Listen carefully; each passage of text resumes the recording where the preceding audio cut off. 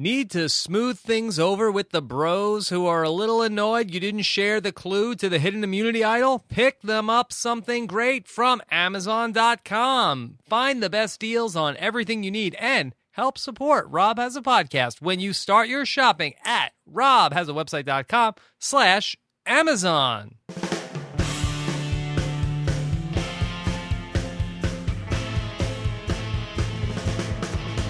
Coming to you live from my apartment, it's Rob Has a Podcast. And now, here's the only guy more cranky than Colton Cumbie, Rob Sesternino. Hello, everybody. Welcome back to Rob Has a Podcast. We have got a great show for you guys this week. Another fun episode of Survivor Blood vs. Water, episode number 2 in the books.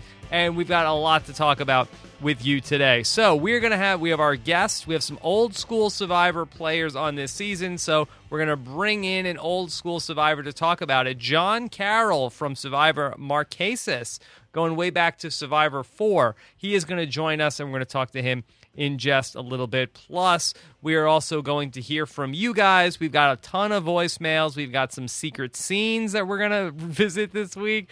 And, of course, check in with what the survivors are up to on social media. We had a great exit interview this morning. I got to speak with Rupert Boneham, and I thought Rupert was really good this morning. Rupert has not lost it. It's been 10 years since Rupert first came on the Survivor scene in September of 2003, and I thought he still got it, Rupert. He was very good. And, of course, the other big news in the world of Rob Has a Podcast, baby Sesternino has not made an entrance into the world yet, has not come back from Exile Island.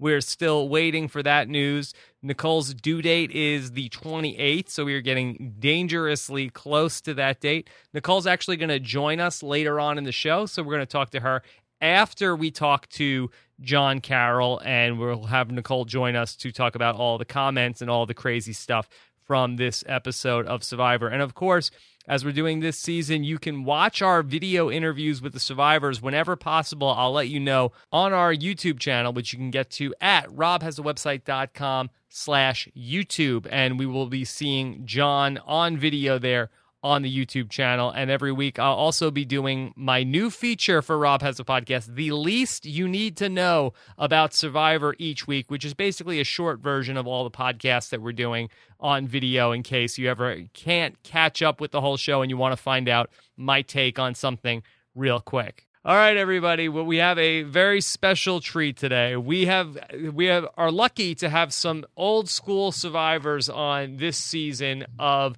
Survivor Blood vs. Water. So I figure let's bring in an old school survivor to talk about this season. I know he's been listening to a lot of podcasts, and we've been trying to get this going for a long time. Here he is from Survivor Marquesas, John Carroll. Hi, Rob. How are you doing, John? I'm good now that we've gotten over our technical difficulties. Holy cow. Yes, and if you're watching the video of this, either on our YouTube channel or on robhasawebsite.com, John has a very fancy camera, which could follow him around the room. It's like you might get, it's really wild stuff. All right, so John, first off, how are you doing? I'm good. Yeah. I'm loving Survivor as always, and keeping an eye on what's happening out there in the Survivor world. And as each season goes by and more returners come back, I get more and more frustrated. But other than that, I'm just great. So now, John, have you had a career change since your Survivor playing days? Yes. When I almost made it onto Africa, and then I got pushed back for Marquesas. I started law school for 3 weeks. Got the call to go to the final interviews, final 48. Then obviously made it onto the show. And then when the show was done, then the following fall, I went back and started law school. So some of my classmates that I knew for about 3 weeks were all 1 year ahead of me because of that. So I graduated in 2005 from law school. So because of Survivor, it's like you got left behind a grade in law school. I did. That's exactly what happened. I feel like that kid that flunked and had to come back. No, absolutely not. Well, congratulations on all the success since the show. Thank you. I appreciate it. It's been a lot of hard work, but a couple of years ago, I got laid off. My mom actually works with me, and she does all of my intakes with my new clients. And I got laid off, and I said, you know what? I want to be the craziest person in the room. So I started my own business, and it's been doing great. And I am the craziest person in the room. Well, that's not an uncommon story. And I think, a lot of people lose their job, and it turns out to be the best thing that ever happened to them. And I could also speak from experience with that also, but that's not what we're here to talk about. That's right. Now, have you watched every season going back from the beginning? Yeah, I'm a junkie. Okay, good. Well, this is going to be a lot of fun then. So, okay, we have this season. We have the blood versus water format. Now, back when you played Survivor, the game, it was, not so many crazy twists or anything like that. I don't even think that, do we even have any twists on Survivor, Marquesas? No, I think the biggest twist we did, but they were, compared to now, they were child's play. Yes. We had these tribe swap. Oh, yes. And then the camp raid, which I think our season was the only season they ever did the camp raid and did not give us food. Okay. So it was a much simpler time. It was a purer time in Survivor. Now we have blood versus water and all this craziness. So what do you make of this whole season? I'm having a really hard time strategically trying to do the human chess in my head because of the loved ones, and you're concerned for like how they're doing and how that, because you have a 2 for chance if you're married. It's a 1 for chance if it's a boyfriend girlfriend situation to get the million. But between voting them out, ending up in Redemption Island, swapping them out, them swapping other tribes, and trying to figure out exactly who needs to be booted to protect your loved ones and advance your game at the same time, if that makes sense. I think Jeff said it best last night when he said, there's so many layers to this season. And while it's a little cockamamie and a little contrived, I don't know. I think it's kind of exciting. It's basically, like a 4-dimensional game now that you really have to figure out. For Jervis, this is like the difference between checkers in his original season, and now this is like a really complicated chess game that you have to play. Yeah, absolutely. I love it because I think moving forward, they can do all kinds of different permutations, and it will really mess with your head. There's no doubt about it, because you can't just think 1 move ahead. You have to think like 5 and 6 ahead because of all of the moves that are available that could blow up in your face. All right, so this is pretty wild, and we'll get into everything from this week's episode. But I want to know first, now, do you have any stories or any interactions with Jervis or Tina from way back when? Way at the beginning when I first got out, I did a bunch of that kind of fundraiser stuff, and those first few seasons really seemed to travel pretty well. I think I only really saw Jervis just a few times, but I did develop a kind of a online relationship with Tina, and I like Tina a lot. I think she's a great person, and she loves the game, and she just is a completely different kind of player. And I think she's about to kick butt again, because you can get this sense of what's happening on her side.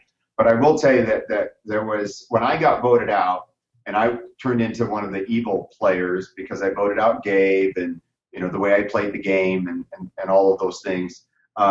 When we were in California, Elizabeth Hasselbeck called me to get Gabriel's phone number so they could go hiking. Oh, wow. With all the other sweethearts from Survivor. And because I was not a sweetheart, I did not get invited. And I thought that was really rude. But I still gave her his phone number, and they did go hiking. They did go hiking. And then do they still have a friendship to this day? I don't think so, but I don't know. I'm not sure. Yes. All right. I don't think their politics are aligned, that's for sure. Yeah, has Gabriel received an offer to visit the Fox and Friends set yet? Well, his son is named Fox, so that could have been he part of the should get deal. that invitation. Yeah.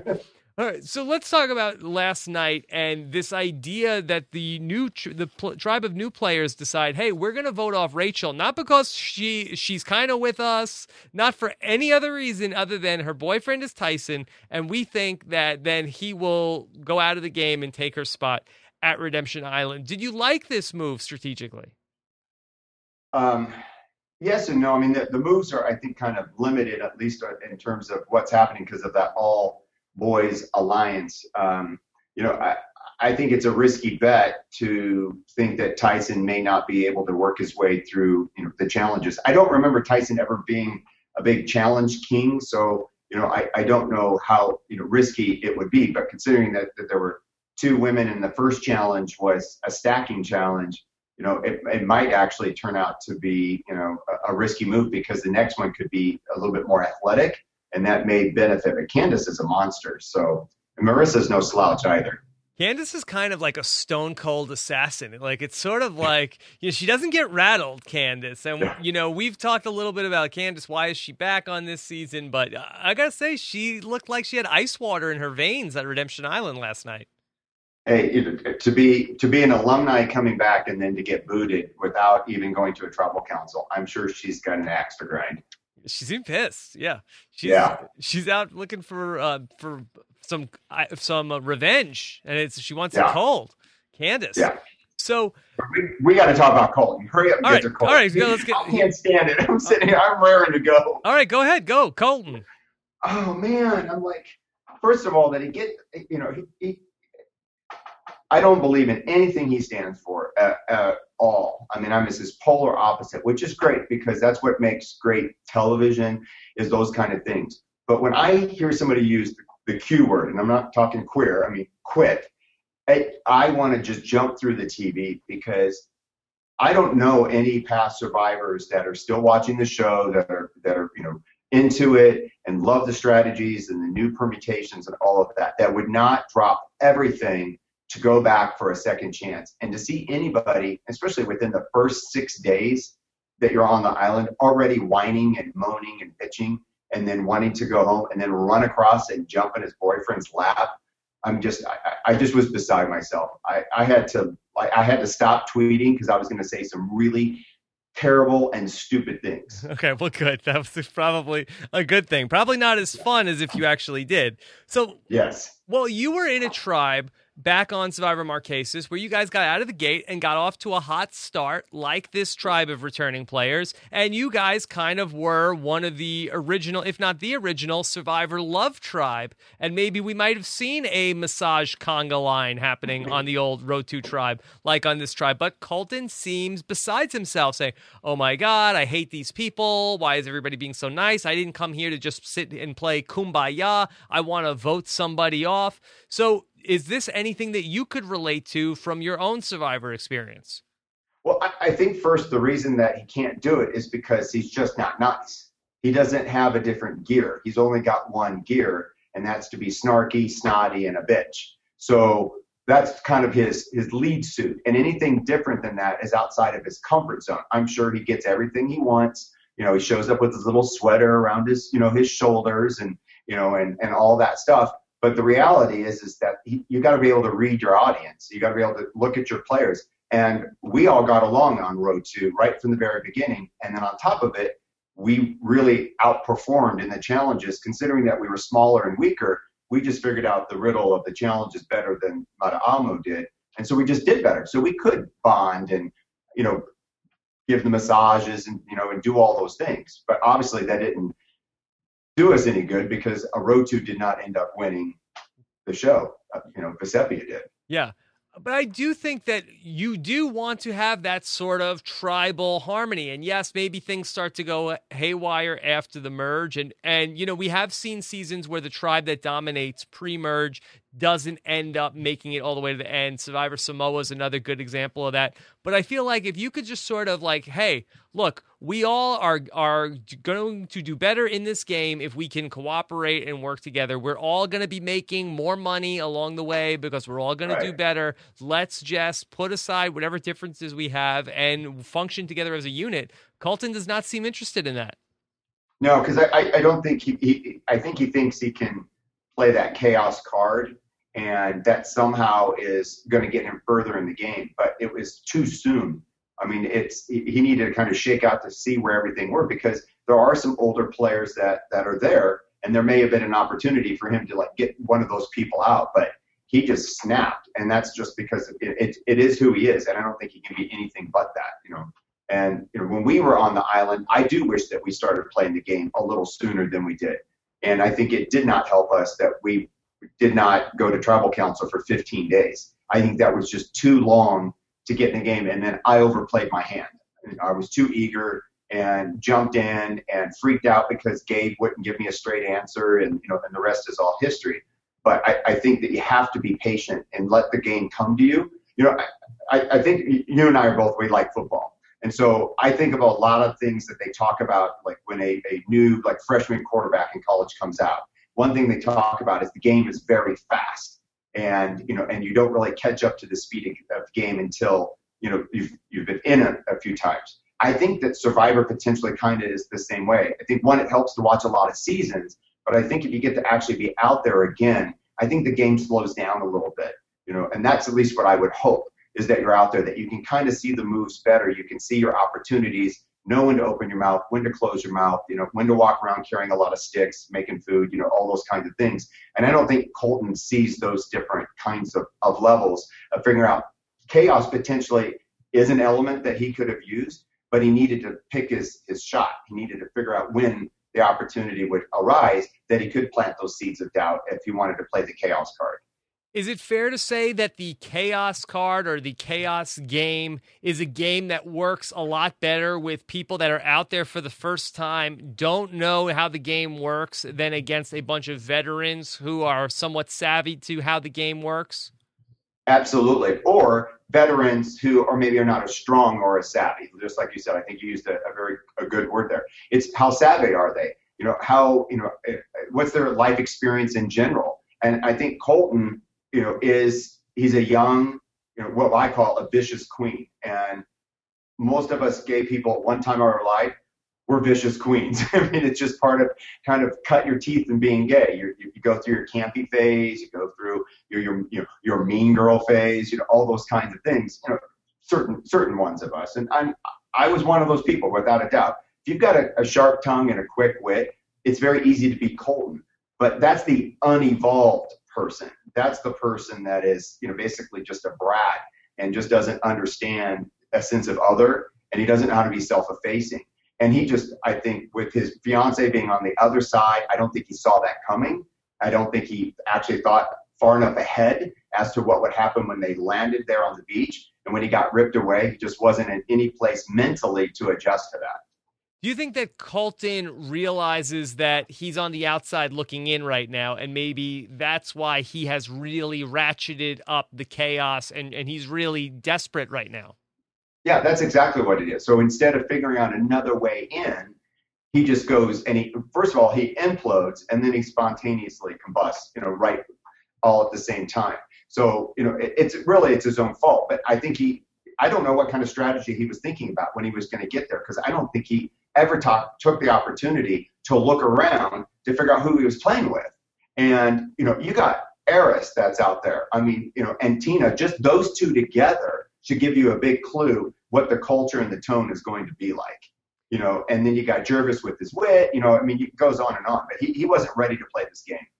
Yeah, I also think that part of it for Colton was that he went out of the game being medically evacuated last time, and he was probably medically evacuated. Well, what quote unquote? Well, do you feel like he quit the game the first time?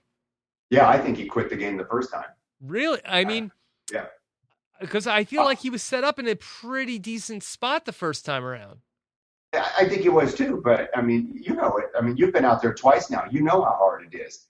And, the bottom line is he's in 6 days and he's already, going to quit, and he's in tears and all that. And it just, I think he's so vulnerable and insecure that if it all did not line up perfectly for him, then it was all going to fall apart at some point.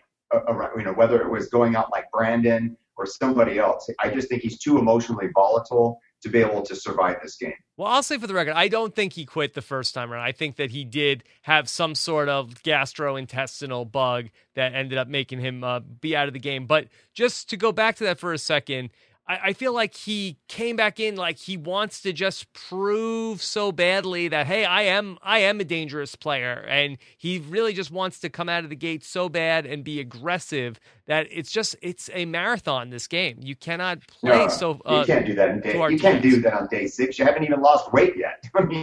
It's way too soon, And nobody gave him permission.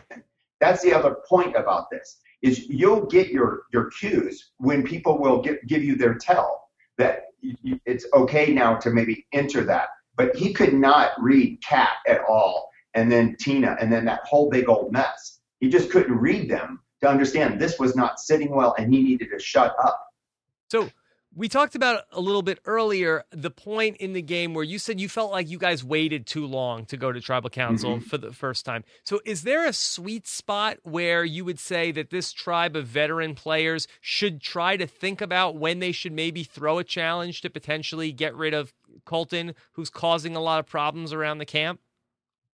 I think at this point he can be sequestered by this group. I think the players that are there with him are old enough and wise enough and have enough experience, playing this game that they can basically just treat him like a toddler and just put him in timeout and let him just tantrum himself out until he just, spins himself, and he'll either get in line or he'll be voted out or he'll put himself out. But it's more about, do you want to put up with the gnat flying around your head for 14 days, or do you want to just go ahead and squash them and get them out?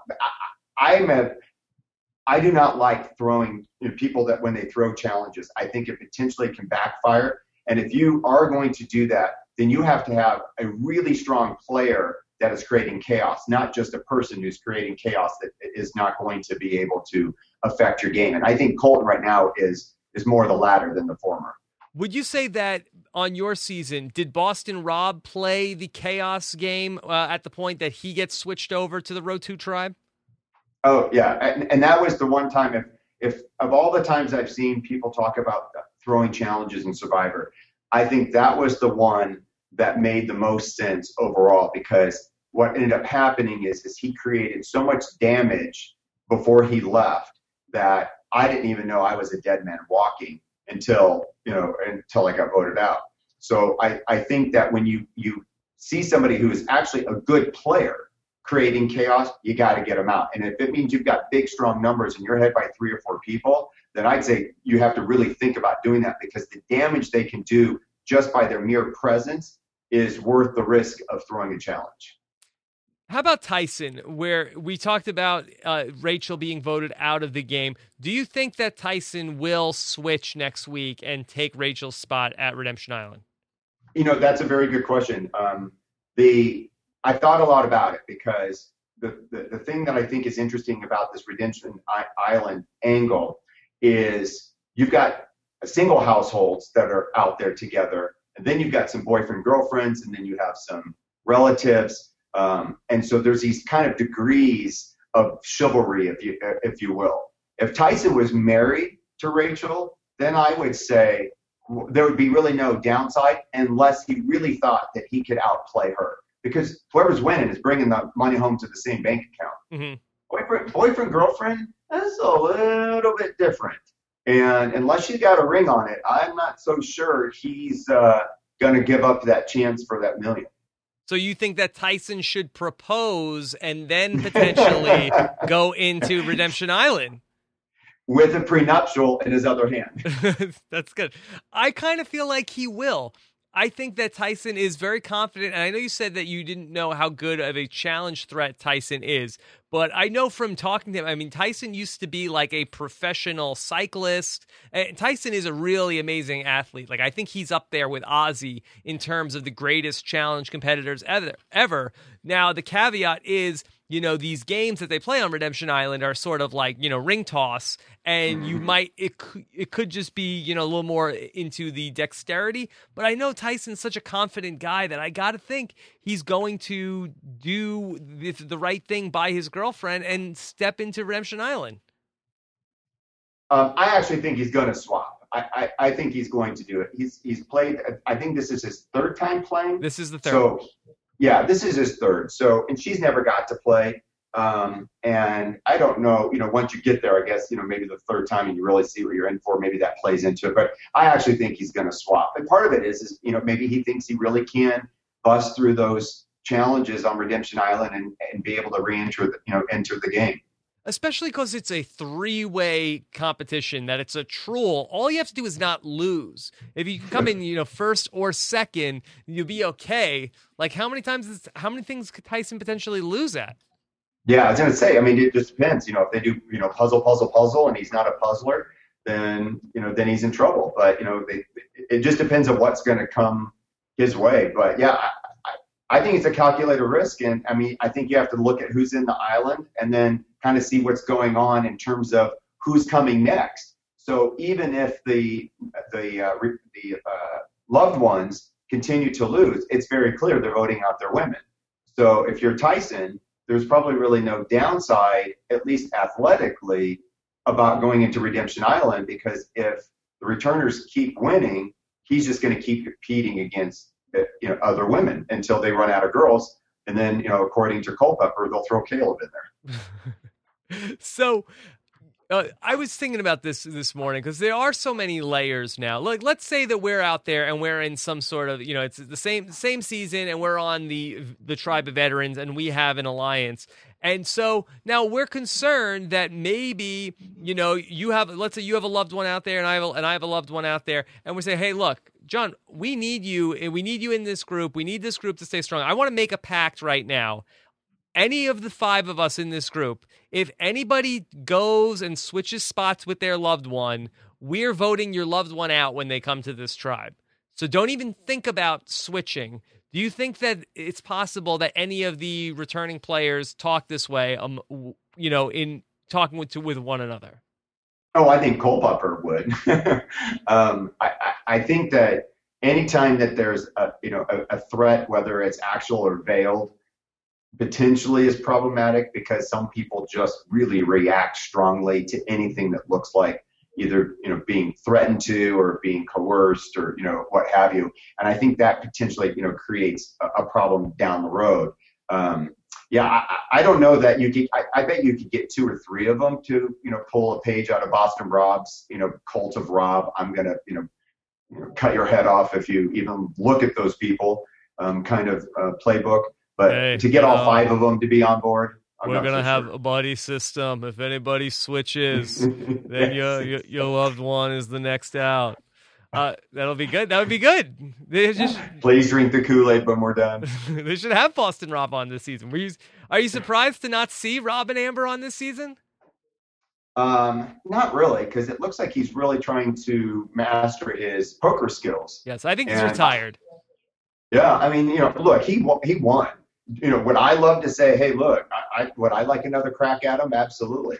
But I think after, 4 or 5 times, he's got his million, he got his second place, he got a wife and a bunch of babies. He's, staying out on top, unless, down the road, if they, when Survivor ends, hopefully never, ever, never, then I think that would probably be the last time that you'd see him come back. Yeah, I do think there's something to that. I mean, if you're somebody who's won on your first time, like a Sandra or an Otis, you win the first time. I do think there's a little bit of what's the point to come back? But if you've never won, I certainly understand why you want to keep coming back. But if you're Boston Rob and you play, three times and then you finally win on your fourth time, I'm like, there's no incentive for me to come back. I'm not going to win again 2 times in a row. So really, what would be the point to come back? Yeah, and, unless they do some crazy season and double the prize or something, like that changes it significantly. So that way it would be worth putting his legacy at risk. Yeah. So let's talk about this tribe of loved ones here. And so now you have Brad Culpepper, and they've got this alliance. Now, John, I just want to check with you. Now Brad Culpepper, that he gave us a math equation. I just want to make sure, I want to run this equation by you and make sure you co-sign with this. So is it true that 4 into 9 is out and 5 into 9 is in? Exactly. Yes, because in Survivor Marquesas, when we got down to the final 9, you had a 4 in 9, and that was not the right equation. No, and on my AOL account, and it still has on my signature line, the thing I learned on Survivor is 5 is more than 4. Yes. So Brad Culpepper knows this, and he has got this group going. Now, they said the criticism of the Row to 4 alliance was, and tell me if this is just hyperbole or not, that you guys were too obvious with this alliance. So addressing that, and is Brad Culpepper being too obvious with this, hey, we're the men, we have this alliance of 5?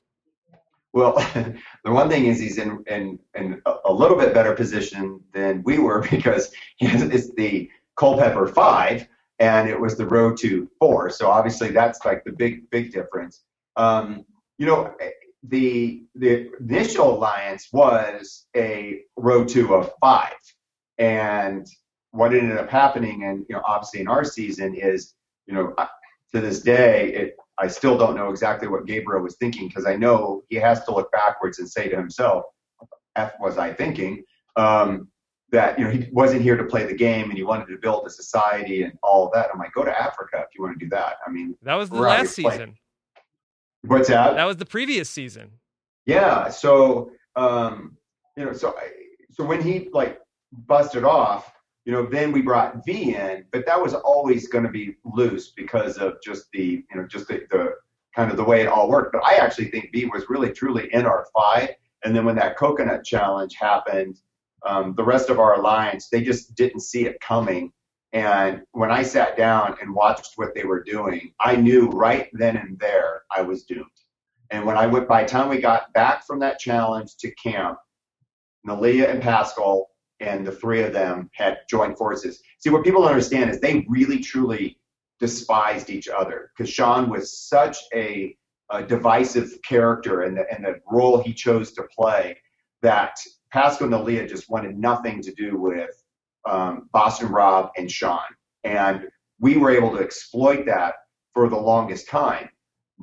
I think one of the mistakes that we made was we didn't incorporate Pascal and Nalia well enough into our group to make them feel comfortable that they actually had a legitimate shot. And when the coconut challenge happened and they saw where they were sitting, it was, our game was over. I mean, they chopped off my head and bam, the other 3 went falling right behind me. Now, you say that Gabriel must be kicking himself, but, this could be a little sour grapes, John. He got to go and hang out with Elizabeth Hasselbeck and go hiking. He got to go hiking. So they're building a society. Yes. All right, but so is Brad Culpepper, now he has the numbers. Is there any danger now for him that he has the numbers and he has a 5, now he has a 5 in 7. So he has only these 2 women remaining on the outside looking in. Is there any danger for him to be so obvious with this alliance? No, I think the only way that'll happen is if somebody from his alliance, just absolutely, freaks out because of a loved one issue or anything like that. But right now, with the 5 of them, the way they're sitting, you would think that if they just held on and actually started winning a challenge or 2, they could end up evening up the game. But the problem with this Culpepper has come out of the gate so hard, a little bit like Colton has on the other side, but not just as bad. But people just don't react that way. I mean, it's like you don't even understand really what the vibe of the actual people that you're with. Everybody just all of a sudden, it's like a shotgun marriage. Everybody just jumped into this alliance. People are going to start thinking twice, like, do I really want to be here? But now that they voted out 2 of the girls, I don't know if 3 of the guys would actually break away and join the remaining girls. All right, so of these players on this season, do you have anybody that you're particularly rooting for? I know you said you like Tina. What about of the new players? Is there anybody that sort of jumps out at you? Of the new players, I mean, it's tough because you haven't really gotten to know them very well yet. I did like Rachel a lot, and I like John. I like John the doctor, but I just don't know if his emotions because of Candace being on Redemption Island and his targeting with the hidden immunity idol Clue is going to create a problem for him. But I would say, of that side, Rachel and, I don't know what's going to happen there, and John are two of my favorites on that side. Okay. Yeah, I liked Rachel a lot too, even though we didn't really see that much from her. No, and it's too bad because, with her being Tyson's girlfriend, I think we would have seen a lot more out of her. So hopefully she'll do well in Redemption Island. But I'm not thinking so much. Okay. Well, we have a lot of questions for you from the listeners of Rob Has a Podcast. Now, every week we take questions on our Facebook page. You can join in the fun and ask your questions every week. Go to facebook.com/Rob Has a Podcast, like our page, and then on Thursdays I will open it up to you guys. So let me start off with Mario. The great Mario Lanza has a question for you, John. Mario. Based on what you said it sucks, can you please go on a rant about how Colton is a whiny little bitch? Now, do you have anything left to say about that? Why there's so much Colton hate out there? Well, you know what? Okay, it comes. There's a few different levels of this frustration. Okay, number one is I'm still upset. Here we are, right in the middle of our gay rights movement, right? And all of a sudden, this kid shows up from Alabama, and he's a chubby gay racist bully. That is anathema to everything that we are trying to do just out there.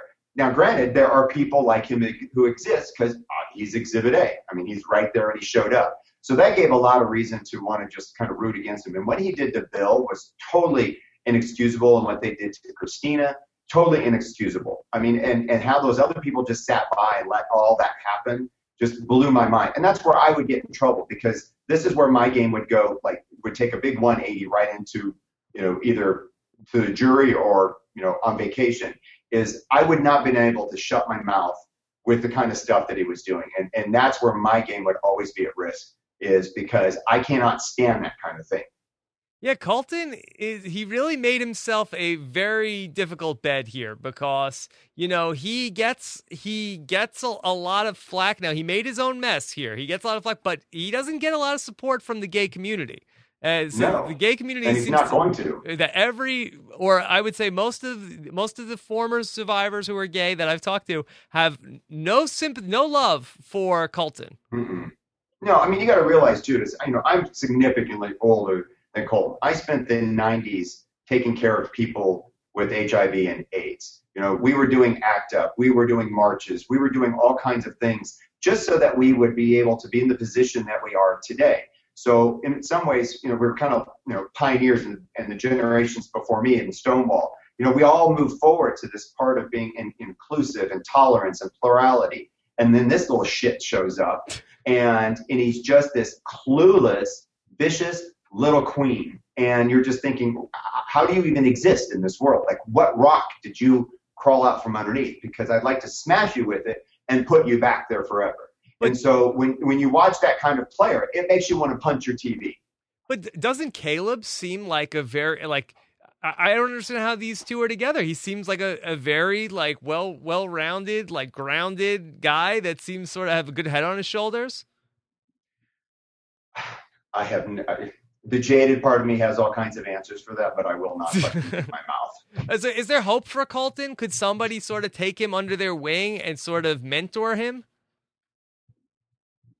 I'm sorry, Rob. Hold on one second.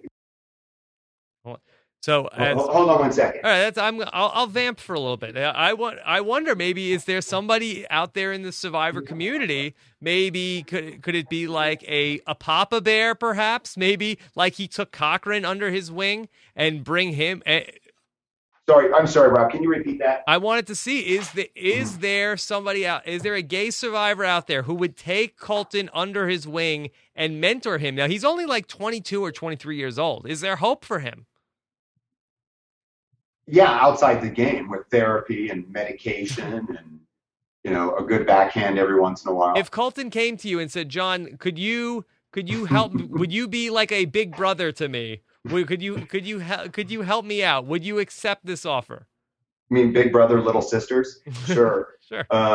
Yeah. No, look, if Colton Colton's Colton, and, he is 22 years old, and he's, he is who he is, and he's not going to be this person when he's 25 and 30 and 35. It's just not going to happen. And obviously when the cameras turn on it does, exaggerate everything. All of us can have a sense of that because we all have a sense that we're on a television show that's creating drama, and we all play our part, and kind of ratchet up all the rhetoric and all that.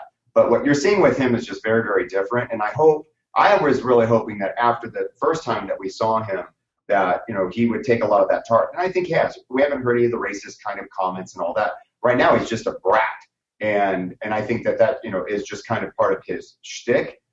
He's sent me a couple tweets, and they're very nice and kind and all of that. And so, I want nothing but the best for him. But in terms of playing the game, it would have been nice to be able to pull him aside. If there was, one of these days, if they bring back a half a gay tribe or a gay tribe, I would love for him to be out there with me at the same time, because, he needs to, I guess, learn by example, if you will, that there are different ways to play this game other than just being a pink bull in a china shop. Now, John, is it true that if you were out there with anybody, you would just be happy? With like just any player? Yes, if you were out there with Russell Hantz and Phillip, and is there any name that we could pull out of the hat that you wouldn't be happy to be out there with? Oh no, I just want to be out there. Yeah, that's what. I mean, you could put dead bodies out there and I'd play against them. Well, that would be good. The Survivor Walking Dead season. No, Survivor Zombie. I would play with zombies. Whoa. So how about this? This is from. Well, you know what? Here, let me just clarify that. We've watched many seasons where there are at least a half a tribe of zombies that are out there. So I think Survivor has played with a few zombies. I think so who too. Show up, you don't even know their name. They said 12 words. They got voted out and never saw them again. Yeah, but we won't mention any names either. Okay, so no. Thomas Forsey wants to know, if you were stung by a sea urchin, which Blood versus Water cast member would you want to urinate on your hand? Now, do you have a pick? Do you pick somebody every season that this is the person I would want to have to pee on my hand? I've never, nobody's ever asked me that question, which is hysterical. And no, I don't think of like, if I got stung by a surgeon. Well, this is what happened when I got stung that first time, and they showed a little bit. That poor Southern Republican judge had to try and pee on that gay nurse from Omaha. Mm-hmm. And he ran over, and let me just tell you that, we all know what happens to the junk downstairs when you've been on the island long enough. And that little peanut could not get anything to come out of it. Oh, I couldn't do it. Yeah. And then all of a sudden I asked if somebody else could, and like a Olympic track hurdler, Kathy comes running out of the bushes and just unloads. And she had a absolutely full bladder, and it only takes seconds, like 3 seconds and the pain is gone. The next 22 seconds, you're realizing a lady is peeing on your hand on national television. And that is a very uncomfortable moment. Yeah. Let me just assure you. But no, I'm going to pretty much stay away from sea urchins, I think. I don't know that I will be, if I ever got to go back, I don't know that I would sign up for sea urchin duty. So you don't have anybody that you would pick? What if it was an emergency? What if somebody got stung on this island? It wasn't you. Who would you recommend they call out of this season? Rachel. Rachel. Okay. Uh-huh. Why not? Why not? Yeah. Okay. I think I think Rachel. Okay. So this is from Charlotte Ducharme. She wants to know, would John have the instinct to align more with Jervis and Tina, who were on Survivor around the same time as him, than anybody else?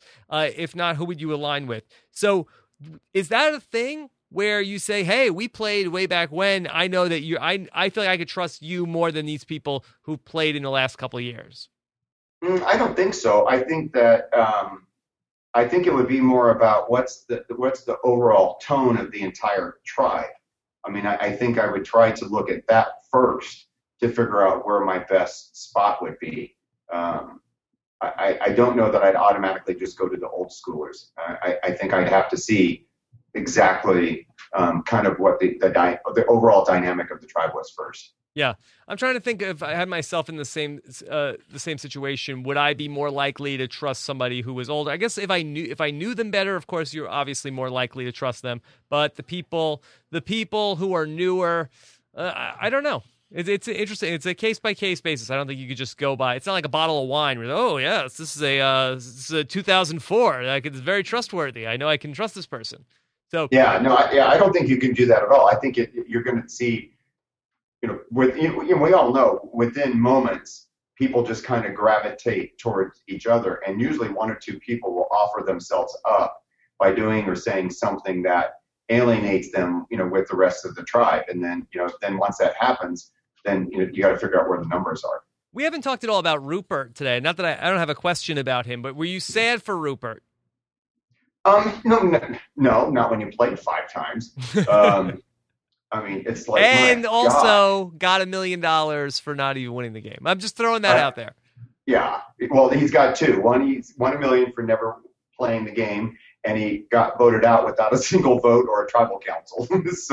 so he's got 2 little asterisks next to his name. So he's won the game without ever winning the game, and he's also lost the game without ever losing the game. All right, so that was karma.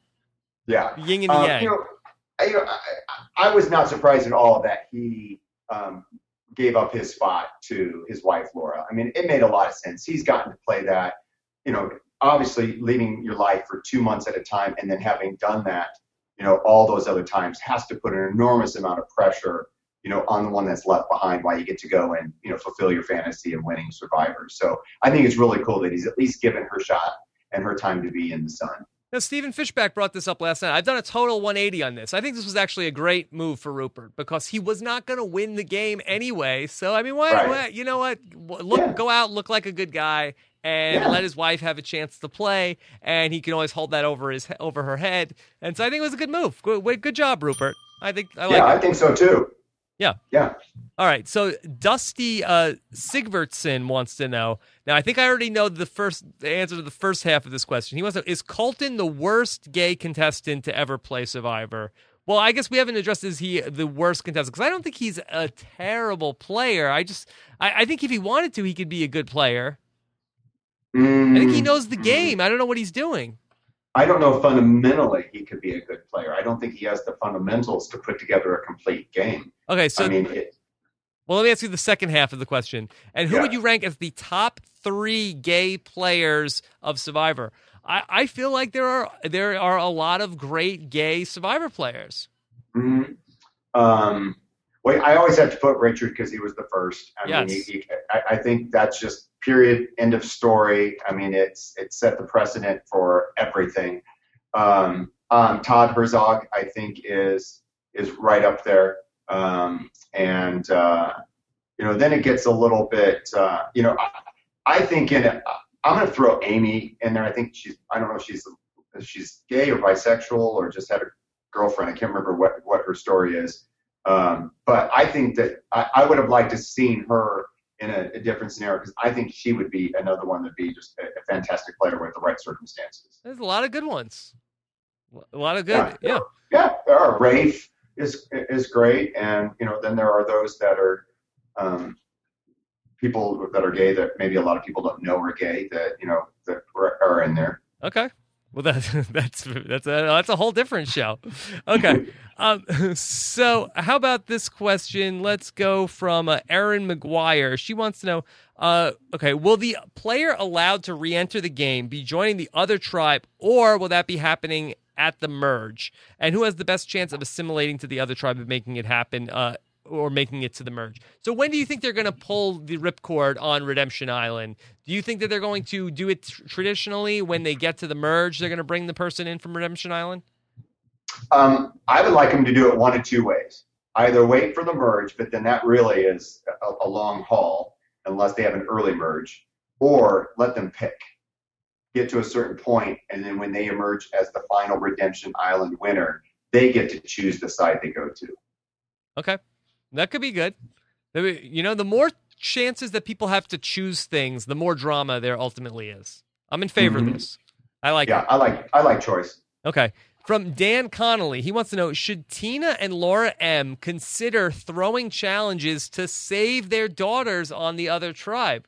Now, we don't have any inkling that Laura and Tina know their daughters could be the next one to go. But if they're looking at the writing on the wall and they see, okay, first was Marissa, second was Rachel, they have to assume that the next people going out of the game, and you have Colton sitting right here.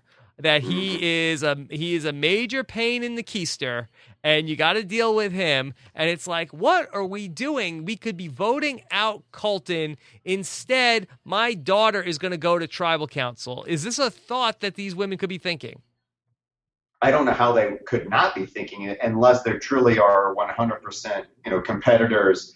And you have to remember, at least with Tina, she's old school. So she may be really ensconced in the, get your alliance, keep your alliance tight, and just work your way through within your alliance.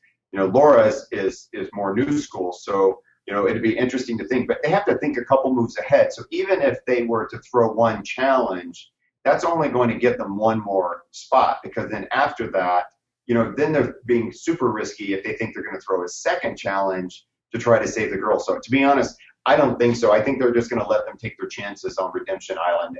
Maybe throw one challenge, but I don't think they're going to do it. I think Colton is going to either take himself out of the game or they're going to lose and they're just going to vote him out anyway. So how about this idea? Do you think that just like, hey, why don't we vote out Rachel, because then Tyson will go and he will switch spots with her and we will weaken the other tribe?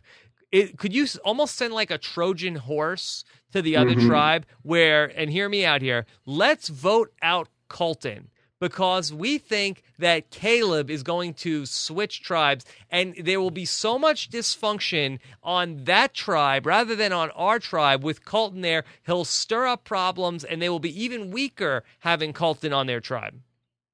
Yeah, I think that's a great idea. And I've thought about that is, like you said, using it as a Trojan horse. And that's what I love about all these different levels is, if you get it to work, you're going to be a genius. If it doesn't work, it's just going to be another great plan that just blew up in your face. You can weaponize Colton and send him to the other tribe. This is perfect. I love this plan. Only if he brings his pink sweater with him. Yeah, and that'll drive Brad Culpepper crazy, and it'll be great. It'll be great. And they'll have to hear him complain about how Caleb is gone. It'll drive everybody nuts, and it'll be good. Yeah. Okay, so Heather Nicole Smith is asking us, John, do you know that pancake syrup is thinner than blood? Did you know that? No, I did not know that. And Heather Nicole Smith is a big fan of yours. Well, that's great. I'm wondering how she found that out. She loved it. She loves pancakes. Okay. So, bloody pancakes, apparently. She's a little vampire. I think she's one of my Twitter friends. Okay. Sean Fox wants to know, John, have you ever been asked to return in all the seasons that they've done? Have you ever been in the mix? I've never been in the mix. It kills me.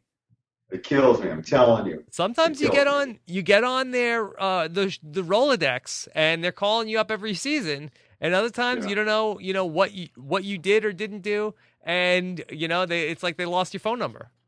Well, I made some big boo-boos coming right out of Survivor because when I did those, my behavior wasn't the best, without a doubt, and I did some fundraisers and I got into some arguments regarding trying to use kind of like a Survivor logo for the fundraiser. And what was interesting, this is right before I became an attorney, really didn't embrace the idea of trademarks and brands and all that. Now that I've gotten through law school and I'm an attorney, I look back at that and I'm thinking, oh, you dumbass. You were absolutely in the wrong. They were absolutely in the right. And I picked a fight and I shouldn't have. And I think it's had a long hangover without a doubt. All right. So what's your advice to future Survivor players? To get back on? Yes. One, be memorable. Be a winner. I mean, go out swinging. Don't float. I mean, try, whatever it is your skill set, make sure you maximize your time that's out there. And then, when you're done, don't bite the hand that feeds you, and make sure you cultivate the relationships of the people that got you there, to begin with. And that was a huge mistake that I think I made. And, but hopefully one of these days, I think everybody deserves a second chance, and I'm hoping one of these days I might get mine. I want to do a duo season with Nalia. If they ever do this, I was talking about duos before I even knew about Blood versus Water, probably about a year ago with Survivor Oz, the guy from Tasmania. Yes. And I pitched, I said I would love to have a duo season. And Nalia was only 21 when she was on the show with us. She's now 33, got 3 kids, still very active. And she is as much of a fan as I am. She loves the game. She's still young, still athletic, great personality, sweet girl. but she's a different person now. She's not that 21-year-old that screwed up that final tribal council and gave that money away to B. Mm-hmm. And I think that she would be a completely different player. And she didn't get to second place by accident. And I really think that she deserves another shot. Is the season John versus Nalia, or is it like a blood versus water season where instead of like a survivor and their loved one, it's like a survivor and another survivor who's their buddy? Yeah, I think it's they could either do it one of two ways. And I think there's a way to have it duo and it's schoolyard pick, and you're paired up with somebody, whether you like them or not. You two are going to play the game together, and you'll be voted out together. And you either have a double winner, or you separate at merge, or you get to pick who you come back with as a duo. You play as a duo, and you're voted out as a duo, either all the way to the end and you get a double prize, or you separate at merge and now you play individually. And the thing I love about that is can you imagine you go in there and you have this great plan, but one of them like implodes or just suddenly gets sick or does some really stupid thing, and you get voted out because of your partner's antics? I just think that would add such a cool element to the game. Well, a couple of years ago, I would have said that there was no way that we would ever see anything like this. But after this season, anything's possible. They could do anything. Who knows? Well, and Nalia and I, nobody would think that her and I would actually want to join forces because she voted me out. I mean, she's the one that cost me my game, and I'm the one who didn't give her my vote, which ended up costing her $1 million. But we talk at least once or twice a month for the last 12 years, and we're very good friends. If you had to, would you share a mint with Nalia? I would share a mint, even a chewed up chocolate cookie. All right. Owen Craig wants to know, is it just me, or is there a lot of reassuring winking on this season? And do you wish you had winked more on your season? Have you noticed a lot of winking? What's funny is I am actually a winker in life. I mean, I do that. And I actually accidentally did that like 6 months ago to a judge. I was in a hearing and I thought, oh no, I'm about to get yelled at because I just winked at the judge. Yeah, you know what? I think it's one of those just nonverbal ticks that somebody starts and then everybody else just kind of picks up. I guess it'd be a lot better than, farting or, doing something else. Charlotte Ducharme wants to know, John is one of my favorite survivors ever, but the real question I have is, did you like the random shot of Otis cuddling with Tyson by the fire? Did you catch because that? Yeah, I saw that. But because they don't bat for my team, it's nothing. It doesn't even register on the radar. Okay. So that doesn't count? No. Okay. No. There's got to be at least just even like a small percentage of hope, that, you can make them ditch I shouldn't say that. That's derogatory, but, ditch the bitch, make the switch. Yeah, well, we'll see if he makes the switch next time on Survivor. Yeah. If so, this could be maybe the Otis and Tyson bromance is heating up if we see, or if he doesn't switch, if he decides, hey, no, sorry, Rachel, I found somebody else. His name is Otis. Yeah, well, there you go. And it doesn't even sound like it's spelled. Yes, it sounds a lot different. All right, Nathan Bayless has a good question. You have to really put your thinking hat on for this, okay? Okay. Would you be up for a Survivor Rob's versus John season? So he has on the Rob tribe, it's me, Boston Rob, RC. That one's a little tricky. The General. Jean Robert, Bob Crowley, and Skater Rob, and on the other tribe, it's you, John Cochran, Jonathan Penner, Johnny Fairplay, and John Fincher. Well, holy cow, look at all those Johns and look at what they meant in their seasons. Yeah, I'm not so sure I'd want to play on that season. There's a lot of nasty, hard-playing Johns. Yeah, who would you have an alliance with? Oh, God. Well, you couldn't have one with Fairplay because you just wouldn't know like what kind of creature he was when he woke up every day. I'd say Penner for sure. And is that other one the rocket scientist? That would be. I would love to play with you as well, John Carroll. Yeah, anybody that sounds like Alan Alda all the time, I want to play with. Yeah. All right. Let's see. I know you got to run. Let me see if there's any other questions here that are good ones. Devin Brown wants to know, do you think that they will set the stage as a reunion that is big enough for Rupert and pre-jury friends? Will we have a reunion at the halfway point of pre-jury people to watch Redemption Island? Oh, yeah. That would be interesting. Yeah, that would be cool. But I'm not sure. I guess they just have them sequestered somewhere. But yeah, that'd be kind of cool. Okay. All right. So, Brian Scally wants to know, is John even more eager to screw over his allies than Candace? And I guess not talking about you. This is Dr. John. I guess I didn't put him on the Robs versus John season. First, he didn't take Candace's spot at Redemption Island, and then he sets her up to possibly duel Tyson. Do you think that is... did the apple not fall far from the tree with Dr. John and Candace? I think he realized what time it was right at the right time, because I think between having the target with the clue and then him wanting to try to save Rachel, I think he figured out what time it was and got himself back in check in time before disaster. Okay. And Brian Scally has one more question. Despite Rupert telling us that pregame 27 is his lucky number because he turned 27 on the 27th, does it seem in fact that 27 is in fact Rupert's unlucky number? Well, considering that if you're born on the 27th and you make it to at least 28, you will reach 27 on the 27th. So I'm not so sure how much he should rray on that lucky charm. Yeah, poor Rupert. There was no luck involved with that shirt. Yeah. Oh no. Maybe that's what you need. You needed like a trademark that Rupert had, like the whole tie-dye thing happening. Maybe you needed something like you need like some branding. Didn't you see don't you remember I had the skirt. I wore when we did the kite challenge, I took the fabric and made a sarong or sari or whatever it's called. No, Rupert stole that too.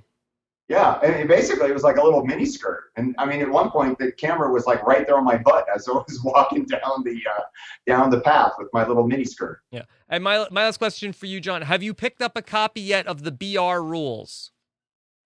The BR Rules? No, I have not. Yes, it's available in paperback. It is. I did not know that. I've heard a little bit about it, but I experienced them personally, and I don't think I need to know any more of them. So you don't need to read the book. You've already seen the movie. No. And unless there's a chance he's coming back to play a game and I get to play against him again, then I'll go back and read the book. But otherwise, I think I'll go ahead and save my $8. And one last question. In Survivor Robs versus Johns, what tribe is Bobby John on? He starts off first in Redemption Island. He goes to Redemption Island, and then whoever loses the first tribe, Bobby John, comes back on their tribe. That's right. This is very exciting. I can't wait for this. This is going to be good. All right. Would you vote for a Rob to win on the jury? On the Robs versus Johns? Yes. Well, give me the two, or give me the Robs. No, just would you? Let's say it's two Robs and a John. Would you vote? Would you, just hypothetically, would you vote in this total nonsense season?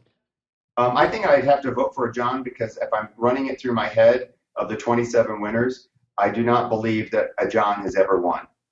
Okay.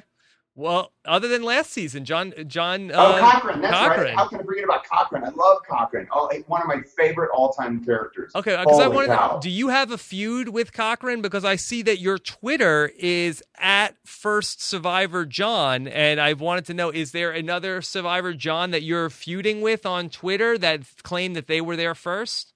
Yeah, the rocket scientist took it. He took Survivor John. Yeah, so you're feuding with John Fincher. Yeah, you don't get to be Survivor John if you're like the seventh Survivor John. You get to be Survivor John the seventh. All right, so that'll be a good backstory to watch on the Survivor Robs versus John season. Yeah, it goes, Survivor John 1 and then 2 and 3 and 4 and 5 all the way down, and he just jumped in and like took my name. So I was like doing all kinds of like the original, and just like ran out of letters. I went, oh no, this is easy. I'm the first one. Okay, all right, well. John Carroll, the first Survivor John, and maybe someday the winner of Survivor Robs versus Johns. That you've gotten my vote in the final three. If we get there. Good. Yes. All right, John. Thank you so much. Yeah, this was great. I'm glad we finally did this. Yeah, me too. It's been a long time. And because you went to my second fundraiser. I that did, had in yes. Omaha. Way back when, the summer of 2003, with so many Yeah. stories from old school survivors from that weekend. Yeah, that hotel party, that final like what was it, that Saturday or whatever it was, that was a lot of fun. What it was, I don't know. I think we flew in. I mean, gosh, how many were there? Like 50, Yeah, it 60 was like survivors, something like that. June 2000 or June or July 2003, and it Yeah, was those were crazy days for the survivor people. yeah. I was surprised nobody got pregnant. We don't know. We don't know. Who has a 10-year-old? Yeah. All right, John. Thank you so much. Thank you. All right, and John loves talking Survivor on Twitter. Look him up. He's at First Survivor John, and we'll talk to you again soon. Yeah, and first is 1ST. 1ST. All right, take care, John. Okay, thanks, Rob. All right, bye. All right, everybody, there you have it. That was John Carroll from Survivor Marquesas, and joining us now in the studio of Rob Has a Podcast, here she is. She's 8 months and 28 days pregnant, the one and only soon-to-be mom, Nicole Sesternino. Oh, when you say it like that, it makes it sound like I still have more work to do. The first mom of podcasting. Oh, I'm not just the flop. No, you've been promoted. You've been promoted. So, Nicole, how are you doing? I'm good. Yes. Well, we've got a lot to do here today. Are you feeling up to this? Oh, I gotta find some energy. Can you give us a prognosis of how close to going into labor are you during this podcast? I don't think I'm that close, unless my water just spontaneously breaks. What do we do then? Do we finish? We clean it up. We clean it up? Yeah. I will be a little annoyed, I have to say, that this is the one room in the house where we have all hardwood floors in this new apartment that we moved into, and this is the one room that has carpet on it. And Reyes, the dog, had to pee in here twice. I have to keep a barricade up so she doesn't come in here because I know she wants to pee on my rug. She wants to pee in here so bad. Yes, I know. And I hope you don't want to break your water in here so bad. Oh, I would laugh so hard. Oh, it would be hilarious. Yes. All right. So, Nicole, I just want to say before we get into some stuff here, we got a lot of clips to play for you guys. Halloween is right around the corner, and the best place to go for anything Halloween, whether it's costumes, whether it's candy, whatever, it's Amazon.com. Now, Nicole, typically you like to try to come up with something that is not appropriate to wear on Halloween. Yes. Are you concerned about not losing the baby weight yet and not being able to wear something inappropriate? And that you're somebody's mom? I don't care that I'm someone's mom. Yes. I will most likely wear something inappropriate. Oh, no. Yes. Oh, no. Okay, well, whatever you want to do. I will still wear a size extra small. Whatever you want to do for Halloween, plenty of time to get your costume. They got lots of great stuff, so go check it out. Use we have a link directly to the Amazon Halloween homepage. It's robhasawebsite.com/Halloween. Okay, so we're going to get to your voicemails in just a second. We don't normally bother too much with the secret scenes because typically they're a little boring, but we had actually one that I wanted to play this week, and it's actually Tina talking about Colton. And so, Nicole, I know you were saying before you're not happy with Colton's gameplay on this season. No, I'm not. You're not? Frankly speaking. Frankly speaking. Well, you won't be speaking any more frankly than John Carroll did in our last segment. Was he a fan of Colton? No, he wasn't a huge fan. Now, is anybody who comes on the podcast a fan of Colton? Not yet. And even the first time he was on, it was like we did 6 weeks of podcasts of people just complaining about Colton. So the problem can't be everybody else. Yeah, well, at least last time he was sort of controlling things. It was sort of like, it was like a couple different things. It was like he had the stuff going on that was like the Aaron type stuff from Big Brother, where he was saying things that were offensive. But at the same time, he was also kind of controlling what was happening in the game. This time around, he's not saying anything offensive, but he's having a temper tantrum. He's having some tantrums. Yes. And he's not controlling anything. Yeah, well, now he's not playing with people who are... Are you implying that the luminaries on the man's tribe of Survivor One World were not as good as the returning veterans, Nicole? I might be saying that. How dare you? I might be saying Where do that. you get off saying that people like Tarzan and Leaf and your boyfriend Jonas? Oh, Jonas. the Rooster, Mm-hmm. Jay Byers. Oh, let's Google him. No. How dare you imply, Nicole, that the men of Survivor One World were not up to snuff? Yeah, it's true. Okay. Yeah. All right. Well, Sorry, these guys are a little more zen. So we're going to hear from Tina Wesson right now from the Secret Scenes, and she doesn't like how Colton wants to talk strategy all the time. So take it away, Tina. Colton is so over-strategizing, but that's what he does. This game is outwit, outlast, outplay. Colton right is order. for sure the outwit. It's been a while. This guy, he is a master. He can think so far into the game that, he is 7 steps ahead. I'm barely 1 step ahead, And whenever he starts talking that way to me, you can be talking some foreign language to me at that point. I don't even know what he's talking about. And he wants to do that 24/7. If there was a Rob Cesternino out here who is also a Survivor freak and knows when everybody went off on their season, he and Colton should come out here and duel it out because, they would both be in their element. And to be honest, most of us who are out here, if you have an alliance in place or if you feel like you don't have to strategize right now, we haven't even lost a challenge, we don't really want to talk game. That's not our thing. We would really kind of like to just relax on our downtime and be free from it all. So basically, I don't know, is this a compliment, Nicole, or is this a diss? To you? Yes. She called you a freak. Yeah, that's not good, right? No. That's not good. And I kind of got the impression. But it's still a name drop, so that's cool. Well, that was a name drop. We appreciate that. Yes. I'd rather be dissed than not mentioned. And a diss from Tina is probably a better diss than getting it from anybody else. I don't know if this is a compliment or a diss. And so I have to say, I feel it's a little bit, I felt like it was like a backhanded compliment. Like she's kind of saying it's too bad there's not like a weirdo out here like Rob Cesternino who would know what the heck he's talking about. But us normal people, us sane people, we don't care to hear about this stuff. Mm-hmm. And it's like, all right, so what? I have a podcast and I've talked about Survivor for 700,000 hours in the last 5 years. Okay. I think that qualifies as a freak. I'm a freak? Yeah. I don't want to be a freak. You're a cute freak. I don't think it's a good thing.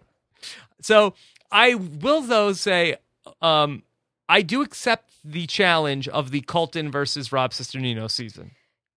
Oh, the season? Yes. She said they could come out here and duel it out. So I do accept the challenge I think it's of like Colton versus Rob Cesternino. I think I would be the fan favorite on that season. maybe by a little bit. Maybe like just by a little. Like a little bit.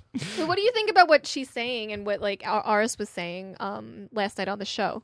Yeah, absolutely. I totally agree with what she's saying. Even when I went back to play the second time, I knew that, and it didn't work out for me, but I still think I had it probably more right than wrong, that I didn't come out there after playing in the Amazon and say to everybody, okay, oh my God, who are we voting on first? What are we doing? What are we doing? Because nobody wants to talk about that stuff until you sort of lose the vote. I think Colton just wants to gossip. He wants to gossip. These people are not into it. It's like they feel good about themselves, and everybody feels like they're in a good position. Why cause trouble when you don't need to? Yeah, so he's really overplaying the game this season.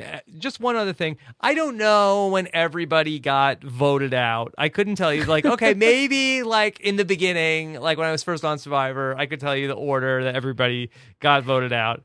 And I probably could still do it for the first 4 or 5 seasons. But I don't know the order of anybody. You've kind of lost it over the years. Yeah, and I'll tell you what, for a Survivor freak, there are at least 30 or 40 survivors you could put in a lineup. I couldn't even tell you their name. No, and that is absolutely true, because when we're out and a survivor comes up to you, I have to say, okay, and I have to tell you who they are. I don't make it like I'm Rudy or anything like that, but I would have to say, for a Survivor freak, I think if I was a real freak, I would know everybody. Yeah. I'd say there's probably at least 10 survivors that know more about Survivor trivia and trivialities than I do. Yeah. Cochran, Colton, Spencer. There's a lot of people that know more about Survivor than I do. Yeah, it's like you're getting like Survivor Alzheimer's. I know. I don't have it. I just don't. Before I was on the show, I cared to memorize everybody. Once I was on the show, it wasn't like I had to memorize everything about it. Okay, freak. Let's keep moving. All right. Thanks, Nicole. I know whose side you're on.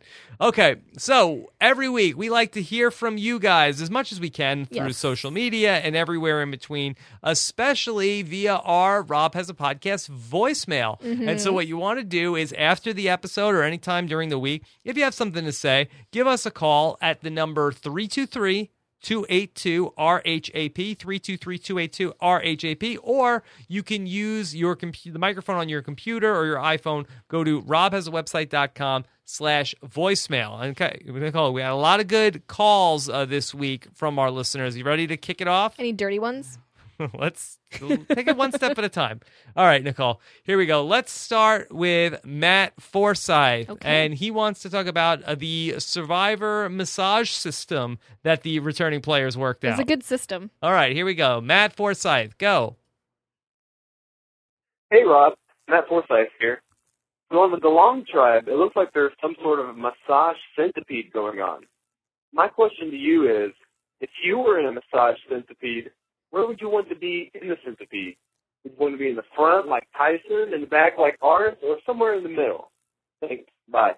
All right, Nicole, have you given any thought to where you want to be in the Survivor massage centipede? Yes, I actually have. Okay, where would you like to be in the Survivor massage centipede? I would like to be in the front where Tyson was. This way I don't have to massage anybody. Yes.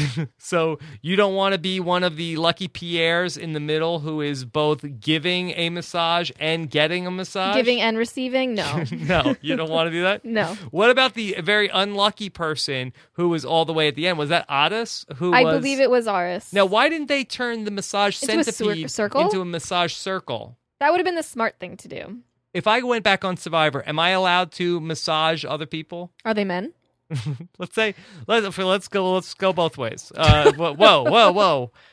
Really? Let's take that back. Let's go first. Okay, let's start with men. Sure. Okay. Now it's a woman. Depends who it is. Depends who it is. Okay, it's let's just throw a name. Let's say it's Brenda Lowe. No, because you have a crush on her. What? Why could you say that? Because I'm scared what might happen if you do give her a massage. Okay, yeah. Well, yeah. Something may poke her. Depends how far away we're standing in the human centipede. Mm-hmm. Okay. Maybe right. Colton was supposed to be the closure of the centipede to make it a circle, and since he bailed, it's like no more circle. They had to just go in a line. Okay. Well, that's a good.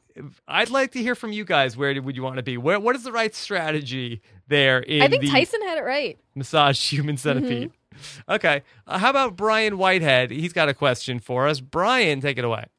This is Brian Whitehead, and I was wondering if Marissa wins on Redemption Island next week, who do you think will get the idol clue? I'm not sure she's looking too favorably on her uncle right now. Thanks. Bye. All right, Nicole. Now, we had a lot of drama in the episode this week where John got the idol clue from Candace, and then he didn't share it with his bros, which is, you always want to share idol clues with your bros. Right. It's a bro-y thing to do. Uh-huh. Now, if Marissa wins the idol clue, will she share it with Uncle Jerv? I think that's her only option because she hates her tribe. Like, she grilled them down. She's not going to give it to anybody on her tribe. Mm-hmm. And it's still family, Jervis. Yeah. What do you think of Jervis after he won the challenge? And he was like, Marissa, this is for you. I was laughing. That was funny. Yeah. Yeah. It's like, Jervis. Actually, no, your trash talking got her voted out. Like, yeah. Like, you're not even because you won the challenge and dedicated it to her. You're too late. Too late. Yeah. Okay, so we'll see. That's going to be interesting, but it'd probably still be Jervis. Yeah, you know what? Candace is a badass bitch in those challenges. She's like stone cold. She was like totally stoic and just like rocked out the challenge. Yeah. I was very impressed with her. And even the way that she just walked out and was like, whatever. Yeah. Yeah, Candace Woodcock Cody. She's here to play. She's here to play, yeah. She's here to play. Okay, let's take a question. This is from Mikey the Chimp. Ooh. Bobby C. and the flop. It's the Chimp in West Hollywood with a question. Is it possible Jeff Probst is overcorrecting in season 27? He mentioned on your podcast that he didn't like doing the talk show with all the notes and input he got from executives, and he wasn't used to that being out on the island on Survivor. By the time they went out to shoot season 27, his talk show had been canceled. So do you think he went out there last June with all the twists in mind saying, I'm going to put my fingerprints on this and do all these crazy twists because I know it works and we don't have to take input? Is it similar to returning players overcorrecting? Okay. Nicole, what do you think of this? So Jeff Probst goes out. He does the Jeff Probst talk show. Mm-hmm. Okay, it does not work for whatever reason. Right. And he said in our interview from last November that he felt like he was getting a lot of notes on that. Right. And on Survivor, they don't get notes, that they do what they want to do on Survivor. He's the executive producer. Do you feel like that Jeff came into this season and said, hey, this is going to be my season, I'm doing it my way, and this is the show we're doing? If he did, it's working. Yeah, I have to say that I think Mikey is right. I do think that this has Jeff's fingerprints on it a lot. Yeah. But I have to say, it's working. In respect to Jeff, I think through 2 episodes, this is very interesting. Mm-hmm. I like this so far. Yeah. But I do think that there was a little bit of, okay, well, now I'm back in my domain, and now I am going to go ahead and really put my fingerprints on this. Yeah, I agree. Okay. Yeah, that's a good call. Yeah. Okay, so let's take another question. This one is from one of our listeners, Brock, and he has a question about Tina. Ooh. Hey, Rob, this is Brock from Laurel, Maryland, not Albuquerque, New Mexico. That's a different Brock. Anyway, one of the funniest parts I thought of about the first episode, which I was surprised that I didn't hear you mention during either of your podcasts, was when Tina was saying about losing Rupert and that they lost a great shelter builder and a great fisherman. I was a little surprised. It kind of makes me think that Tina didn't continue watching after she was voted off the first episode of All Stars. She seemed not to know about Rupert's infamous shelter disaster or his inability to catch fish on Heroes and Villains. From where I was sitting, it seemed like trading in Rupert for Laura might have been a little bit of an uptrade. I don't know. That was just my take on it. Interested to hear your thoughts. Love the show. Thanks. Bye. Okay. I know for a fact that Tina did watch the episodes of Survivor All Stars where Rupert built the shelter underground because I recorded DVD commentary on those 4 episodes with Tina and Rudy and Jenna Maraska. So I sat in a room with Tina and those guys, and we watched all 4 of those episodes straight and did a commentary. So I know she saw them. Just selective memory. Yes. Do you think that the Veterans tribe got an upgrade by getting Laura Boneham instead of Rupert Boneham? That's a tough question, but she definitely got the upgrade. Yeah. She definitely got it. She did. It was a better deal for her. I spoke with Rupert this morning. I did my exit interview with Rupert, and I thought he was good. And I told him that now that him and Laura are both reality stars, they need a reality star couple name. Ooh, what's their name? Rora! Well, you like that, That's right? perfect. That's good. That's perfect. Good.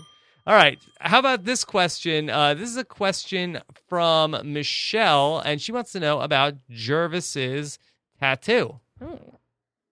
Hi, Rob. My name is Michelle. I'm calling from Toronto, Canada. I love your show. I'm really excited for this new season. I just had a question. I was watching yesterday's episode and noticed that Jervis has a tattoo of Pagong on his arm, and I was wondering if you had any tattoos of your old tribe names on your body. And if so, where are they? Thank you, and congratulations to you and Nicole. Michelle, that's a little private. All right.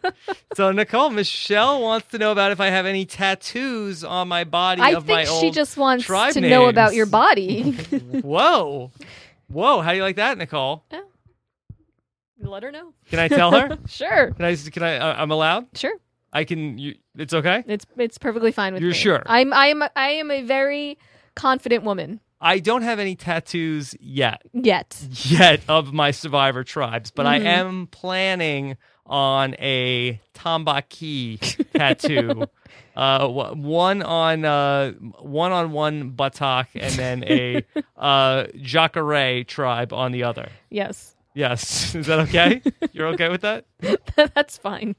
Okay. All right. So can you make it a tramp stamp? Yes. Yes. All right. All right, Nicole, you ready for the next voicemail? Yes. Okay. Should I get I never like it when survivors get tattoos of their survivor experience. I always feel like maybe you want to wait a year before you do that. I think that you should always get a tattoo of your wife's name. My wife's name? Yes. Okay. Well, that's another thing like a survivor tribe name. I don't know if you want to do that. If you know what's best for you, you'll do it. Whoa. All right, take it easy. All right, here we go. Instead of shaving your head for the next podcast awards, that's going to be the deal. Let's not get ahead of ourselves. Let's not get ahead of ourselves. Yes. Okay, ready for the next voicemail? Yes. This is very important. Okay, here we go. Next voicemail. Hey, Rob, this is the gay Russell Hance, the greatest of all time. How dare Eris try to compare me to Colton? That is a flawed situation. But I do wonder if Eris and Tyson, maybe they want to get in bed with me. Okay, Rob, we'll answer that question. Bye-bye. All right. Very funny. Very funny. Yes. So some wise guy out there, Nicole, is calling us up as the gay Russell Hance. No, I think that was the gay Russell Hance. There actually is There a gay. is, No, yes. look, I know there's no such thing as a gay Russell Hance. You can't even put the word gay and Russell Hance in the same sentence together, Nicole. Yeah. There's no such thing. But hypothetically speaking, so the gay Russell Hance implied that, and he pronounced it wrong. It's not Eris, it's Adas. What did you think of what was going on with Tyson and Adas over there, Nicole? Talk about a bromance. That is a full-fledged bromance. That was an embrace. Yes. That was a loving embrace. Do you endorse that? As two of the Mount Rushmore members of Rob Has a Podcast, is that okay? You know what? If they're confident in themselves, go for it. That's okay? Mm-hmm. Okay. Could you ever? Do they snuggle at nighttime together? I don't know. I don't know. Maybe the gay Russell Hance could tell us another day. No, that's in all seriousness. That's not funny, gay Russell Hance. We don't need people making prank phone calls on our voicemail. That's not what it's for, people. Yes, it is. No, it's not. Stop it, Nicole. Don't encourage these people. All right, here we go. Let's go to a question about. Can we talk about how mad Russell got? We'll talk about Okay. that. That's coming up. Okay. That's coming up in this show. Okay, Jervis and his cockiness. Hey, Rob. It's Jordan Parhar. What do you think of Gervais's cockiness in showboating so far this season? Is he just doing this to make the other tribe hate him and therefore make himself a viable final two goat, Philip Shepard style? Or is this just Gervais being Gervais? Okay, Jordan Parhar going with the Kim Spradlin pronunciation of Gervais. So, Nicole, is he trying to, a la Philip Shepard, say, hey, I want people to take me to the end, or is this just how he celebrates? I think that puts too much thought into it. I think this is just him celebrating. That's just how he celebrates. Yes. And there's no 15-yard penalty for excessive celebration on Survivor. Not on Survivor. Yeah. They just vote out your niece. They just vote out your and niece. she's already out, so what are they going to do? She's already out. So what can you do? All right. So let me play one more thing for you. Now, this isn't so much a question, but let me just set up this next clip that I want to play. So earlier this summer, I got an email, and I do get emails from the listeners quite a bit, and I try to answer as many of them as I can. Sometimes just between work and all of the shows, I don't have a chance to write back to everybody. But this one was an interesting one. I got an email from one of our listeners, David Saliba, and he had a special request that he wanted to make. He wanted to know if Nicole and I would record a special podcast. A fake podcast that was just for him. And in this podcast, we would propose to his girlfriend, Amanda, for him. And so something like that. What he wanted to do was that the premise was that Nicole and I were going to record an episode of Rob Has a Love Cast. And it was a good episode that we recorded. And in this episode, we would then propose to his girlfriend, Amanda. So earlier this summer, we did this. Nicole and I did it was a shorter show. And in this fake Rob Has a Love Cast, theirs was the first question that came up. And so David and Amanda wanted to tell us how it went. So here is... Did she say yes? Did she say yes? Here is Amanda of David and Amanda. Here you go. Was, yay, we're listening to Rob Has a Podcast. I was really excited about that.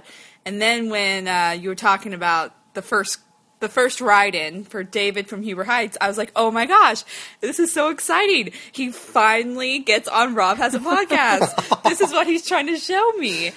And it wasn't until you were really describing where he should propose, like for real, instead of the baseball game or at work, that I realized, oh my gosh, he's proposing. And that's when I started bawling. So it was really good. It was really cute. It was such a good idea. He's so creative. Yeah, so thank you very much for your help, Rob and Nicole. We really appreciate it. We will never forget what you've done for us here. Yes, definitely. All right. Yeah, well, thank you, David and Amanda. Yes. And thank you for... So I'm assuming she said yes. She did.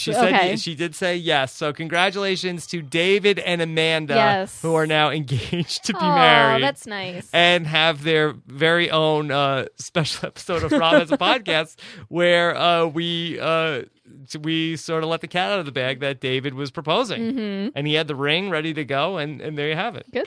So that was a lot of fun. Just one of the cool things that we've gotten to do. That was fun. That was fun to record. On the podcast. Yeah. So, all right, Nicole, how about let's get into some social media. Now, let's do it. Okay, so let's see. Okay, so let's talk a little bit about what the survivors are saying here. So they have a lot to say this season. Really? So who have you been particularly? Maybe specifically, there are certain people that have a lot to say. I feel like it's not as crazy as last season. Last season, it was getting ugly on social media. It got tense. Yeah. Okay. They're keeping it fun, at least. This season, yeah, everybody's getting better with the tweeting. All right, so let's start here with @Tyson Apostle, who tweeted out, he submitted my lovely lady @Rachel Folger, #Miss Survivor 2013. Oh, okay. Campaigning already. I love it. An early campaign going on there for Miss Survivor. Now, let me just point out here one thing for Tyson. RC is actually Miss Survivor 2013. So Rachel would be eligible for Miss Survivor 2014. Okay. But it's going to be a very competitive field this year. Mm-hmm. That's coming in January. Okay. It was very competitive last year, too. Yeah, it was last year was like off the charts. It was insane. Last year was off the charts. I hope it's not as competitive as last year. That was too much for me. I couldn't handle that. Okay, so how about Survivor Penner, Nicole? You know, one of my favorites. Mm-hmm. Okay, so Survivor Penner said, problem with Redemption Island episodes start at the end and then end in the middle. This ain't Pulp Fiction. Thoughts? It was part Regis. Yeah, I know. It's not Survivor Philippines anymore. I have to I have to practice my Penner. Yeah. Yes, but I love that. Yeah, I've always said that I don't like that the Redemption Island is at the start of the episode. You would rather it in the middle? Well, I would rather it be at the end of the episode. Mm-hmm. And then, I mean, I don't know. I feel like I don't know how they should do it, but I don't like it. I feel like somebody gets voted off. I want to talk to them the next day on the podcast, and it's like now somebody got voted off, and then it just for me personally, it screws me up with my exit interviews because when somebody gets voted out, I want to talk to them the next day. Okay, but Penner's not doing exit interviews. Why does he care? I don't know. So you don't care when they do Redemption Island? It doesn't make a difference to me. Okay, this is from @John M. Cochran. Now, you recall last week, Brad Culpepper, and we haven't talked about this, at least not on the podcast. What's your take on Brad Culpepper? Are you a fan of the Culpepper? He seems like a nice man that's very much in love with his wife. Yes. I don't think I would be able to be on an island with him, though. Yes, you think his bro alliance would be too much for you? I think his energy is just too much. Yes. Did you like when he was talking about 5 into 9 equals in? I felt very smart. Yes. All right, so he basically said in the first episode, he said nowadays the only people that win Survivor, it's John Cochran and a bunch of weak women. Now, again, I don't know if I would necessarily classify Kim Spradlin, Sophie Clark, Right. Denise Stapley as weak women. Has he seen Denise's guns? No, I don't think so. So Cochran responded and said, the quote-unquote weak women comparison only bothered me because my weakness really transcends all gender boundaries. Yes. So it's really, a weak man is the type of person that wins Survivor. Poor Cochran. Yes. No, but not poor Cochran. But Cochran's sitcom, The Millers, is, I believe, does it premiere tonight? Is it? I think so. Yeah. Poor Cochran's doing pretty well right now. He's doing pretty good. Yeah. So Sophie Clark, she tweeted, I hate it when people call each other babe. Go on Amazing Race if you want to do that crap. Don't. What do you think of that, babe? This isn't the Amazing Race. Oh, yeah. Sorry about that. At Johnny Fairplay had a tweet for Rupert Boneham, and he said, hey, at Rupert Boneham, some of the best players are first out. Well, at least one. All right.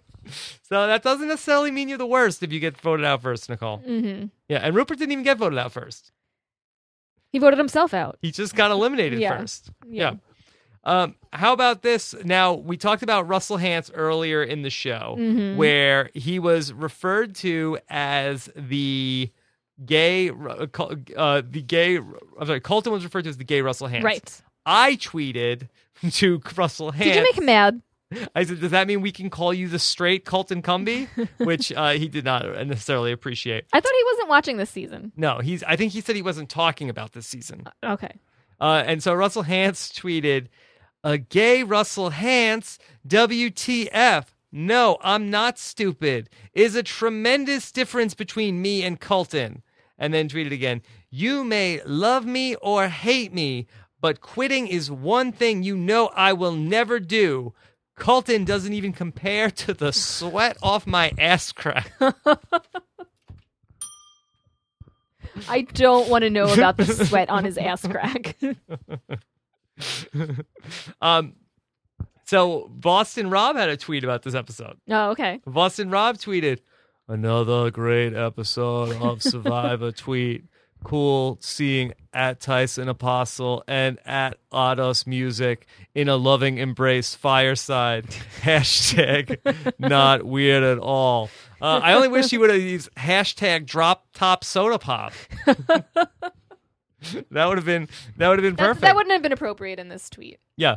Nicole, we were watching the episode the other night. You hadn't seen the first episode for a couple days. We were talking about some of the swimwear choices on this season. Vitas, are you liking his bathing suit? What is he wearing? I asked you if you liked it. You said he can pull it off. Oh, it was like tidy whities, right? Wait, hold on. Let me get the song open. Hold on. You can't say that without that drop. Hold on, you got to prepare me. You always got to be prepared with tidy whities. Sorry about that. Yes. So this is for Vitas now? Yeah, he can pull it off. But they're not white. They're tidy whiteys-ish. Yeah. What color were they? I don't remember. They're like multicolored. He can pull it off.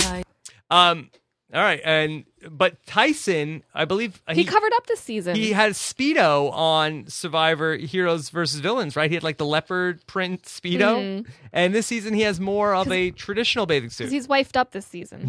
Yeah. Okay.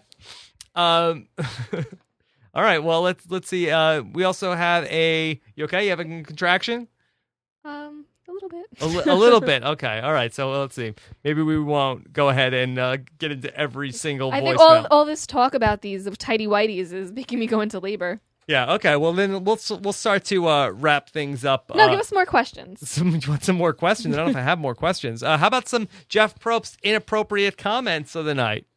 I didn't catch any. Yes. Okay. So, well, there was one that I got a lot from people on Twitter. Jeff Probst, inappropriate comment of the week. Jeff Probst, during the immunity challenge, of course, anytime we have balls in the immunity challenge, he said... he just loves balls. When it was down to Hayden versus Jervis in the challenge, Jeff Probst, 2 balls left for each guy. Yes. Thank you. Good to know. Yes. Good to know. Have you had a take on Hayden in this early going so far this season? I think that Hayden. I think it's not Big Brother Hayden, and I think that he's realizing it. It's harder than he anticipated. Yeah, you think he's doing okay? I think he's doing okay though. Okay. Yeah. Yeah. Were you a Hayden fan on Big Brother? What was the name of his? The Brigade. I was not a big fan of the Brigade. I feel like you liked Enzo. Well, I had to. I feel like you were an Enzo fan. I was an Enzo fan. And you were on the Lane train. I was totally on the Lane train. Yes. Yeah, so I was disappointed when Lane didn't win. Yeah. All right. So you can go back and if you listen to Big Brother podcast, I've organized by category now all the shows. If you wanted to listen to Big Brother 12 podcast, they're very easy to get to in our navigation menu on robbinswebsite.com. That was a good season for us. Yes, well, that was the first season that we ever podcast about with Big Brother. It was fun. It was a lot. We did have a lot of fun. We had a lot of fun. We had a lot of fun that summer. Okay, and let me one more comment from you guys. This is from Twitter using the hashtag RHAP from @HairOfMalcolm, who wrote, 3 people played more than once from Pearl Islands. 2 went on to be first boots. 1 went on to win the game twice. So there you go. Pearl Islands. It's been a very checkered record for survivors who have come back from Pearl Islands to play again. Mm-hmm. They're either the first out or they win the game. Yeah. Do you think Laura's going to be the first out of that tribe? No, I think Colton is going to be the first one out. Yeah. I think they'll get rid of Colton before they get rid of Laura. Yeah, she's not causing any waves. Okay. So we'll see. What do you think? Is Tyson going to switch next week? I feel like he might because he's a gentleman. Yeah. I feel like he will. The only thing that makes me feel like he won't is that in the preview it made it look like he will. Right. And if you always go by the rule of if it looks like it's going to happen in the preview, it probably doesn't. It's always the opposite. It's usually the opposite. Yeah. So what would you do? What would I do? If that was you and I was on Redemption Island? Oh, I would switch with you. You would not. I would switch. You would not. I would switch so fast. Mm-hmm. Let's say, please, Jeff, I'm going to take Nicole's place at Redemption Island. No, you would pretend you didn't hear anything, and you'd have your head up in the air. What? Oh my God, I fell asleep. Oh my God, Jeff, I'm so sorry. What were we talking about? Yeah. What were we talking about? Okay, so let's start. Okay, I guess let's start to wrap this up. So let me just talk a little bit about what's coming up here. So Nicole, your due date is Saturday. You're looking a little touch and go right now. I'm feeling a little touch and go right now. Okay. Well, we have frozen yogurt downstairs. Okay. All right, so hang in there. Yes, this baby loves frozen yogurt too. All right. So this upcoming weekend, are we having this baby soon or what? I hope this baby comes on Saturday. Saturday is the due date. I want to go in on Saturday. All right. Well, here's what's coming up as far as podcasts go. I have fill-in hosts, so you don't have to worry about the schedule getting interrupted. Oh, thank God. Even if I'm unavailable. Mm-hmm. We are going to have on Sunday, it is the finale of Breaking Bad. So Antonio Mazzaro will be live and hopefully, I hope we have the baby. But if we don't for some reason and we get to watch the Breaking Bad finale, I guess I'm okay with that too. Mm-hmm. That we're going to do that, I think, at 10:30. It's just a win-win for you. It's all a win-win. That's welcome to my world. Yeah. So it's at 10:30 p.m. Eastern. We're going to do live after Breaking Bad. That's going to be a video show as well. Monday night, the Amazing Race premiere is on Sunday also. Jessica Leese is going to be live. We're going to have Zev and Justin with us also. For the Amazing Race recap. Those are going to be on Monday nights this season. I believe 10:15 p.m. Eastern, 7:15 p.m. Pacific. And then it's time to do it all over again. And should I not be available for Survivor Know-It-Alls this week, Stephen Fishback will have a fill-in Survivor to know it all with him. Better be a good know-it-all. Better be a good know-it-all. And then I think what we will do is, should we have the baby next week, which I am expecting, then we'll have no interview podcast next week. So you're taking a paternity leave? I will take one podcast off. Okay? And I will also excuse myself from our new feature on the Rob Has a Website, not Rob Has Anything, from my YouTube channel. The least you need to know about Survivor, that is going to be, I'll take a 1-week hiatus from that as well. The things you give up for family. For you. I did it for you. Yes. Okay, sorry everybody. Sorry everybody else. Yeah. We're going to do this one for the family. Mm-hmm. Okay? And I feel like I had more to say. If you are a football fan, check out my podcast with T.O. I'm very happy with the direction that it's going. You could listen to it on the Sideshow Network, which you could actually listen to all of Rob Has a Podcast as well on Sideshow Network. Go to sideshownetwork.tv and you could listen to my new podcast with Carroll Owens called Time Out with Carroll Owens. Very good. You like that name? I do. Get your podcast ready. There you go. So every week we talk about all of the crazy stuff going on in the NFL. This week we talked about Jacoby Jones and Sweet Pea the stripper and the guy who lost his a piece of his finger and tweeted it out. So basically all of the nonsense. That's what we try to talk about with T.O. every week. Rob, you're so legit now. So legit. Yeah. Yes. So Nicole, if this is the last time people are going to hear from you before you go into labor, is there anything you want to say to the audience of Rob Has a Podcast? It's no pressure or anything. I did want to say thank you to the people, the very, very generous people who have sent gifts to Baby C. It's like overwhelming, the generosity from the listeners, and I just wanted to give a special thank you to everybody. Yeah, the Rob Has a Podcast audience is really rather amazing. That you guys are always very generous, and I'm even talking about like in your praise, Yes. especially because we hear from a lot of people who have a lot of different relationships with this show, and it means different things to different people. And Yes. we always love hearing from you guys, and so it's always very appreciated when you just reach out to us. You know, it means a lot to us. You've become like our second family. Yes. Yeah. And in some ways, I want to make you the first family. How about that? And as well, you know, lots of different ways for you guys to interact with the podcast. We're very excited about the Rob Has a Podcast subreddit. Go to robhasawebsite.com/Reddit. And I know there's a bunch of stuff that I'm forgetting to tell you about, but we're just going to have to do another podcast. So Thanks so much to everybody. Thank you to John Carroll and our head of the Rob Has a Podcast staff this week, Jessica Frey. Yes, thank you. Great job. And Nicole, let me officially wish you good luck. Thank you. Okay, I'll be looking at Slingbox on my iPad. I will punch you so hard in your face. Yes, I'll be watching Orange is the New Black on Netflix. Mm-hmm. Well, if anything, we're watching The Sopranos. Okay, fair enough. Yes. All right, just two more things. So we have every day on robhasawebsite.com, we have blogs going up from our robhasawebsite.com bloggers. They're doing great stuff. Check it out. We've got 5 people blogging about Survivor, plus Jessica blogging about The Amazing Race. So definitely check that out on robhasawebsite.com. And then on the post page of this podcast, our great friend Jeremiah Panhorst, also he's the host of Mad Men podcast. He attended a charity event a couple of weeks ago, and he had a chance to talk to Sandra Diaz-Twine and Todd Herzog. So he has about a 40-minute interview with those two winners, which I will embed on the post page. Just go scroll down past the description of the podcast, and you could listen to Jeremiah's interview. So everybody have a great week, and we'll talk to you again soon.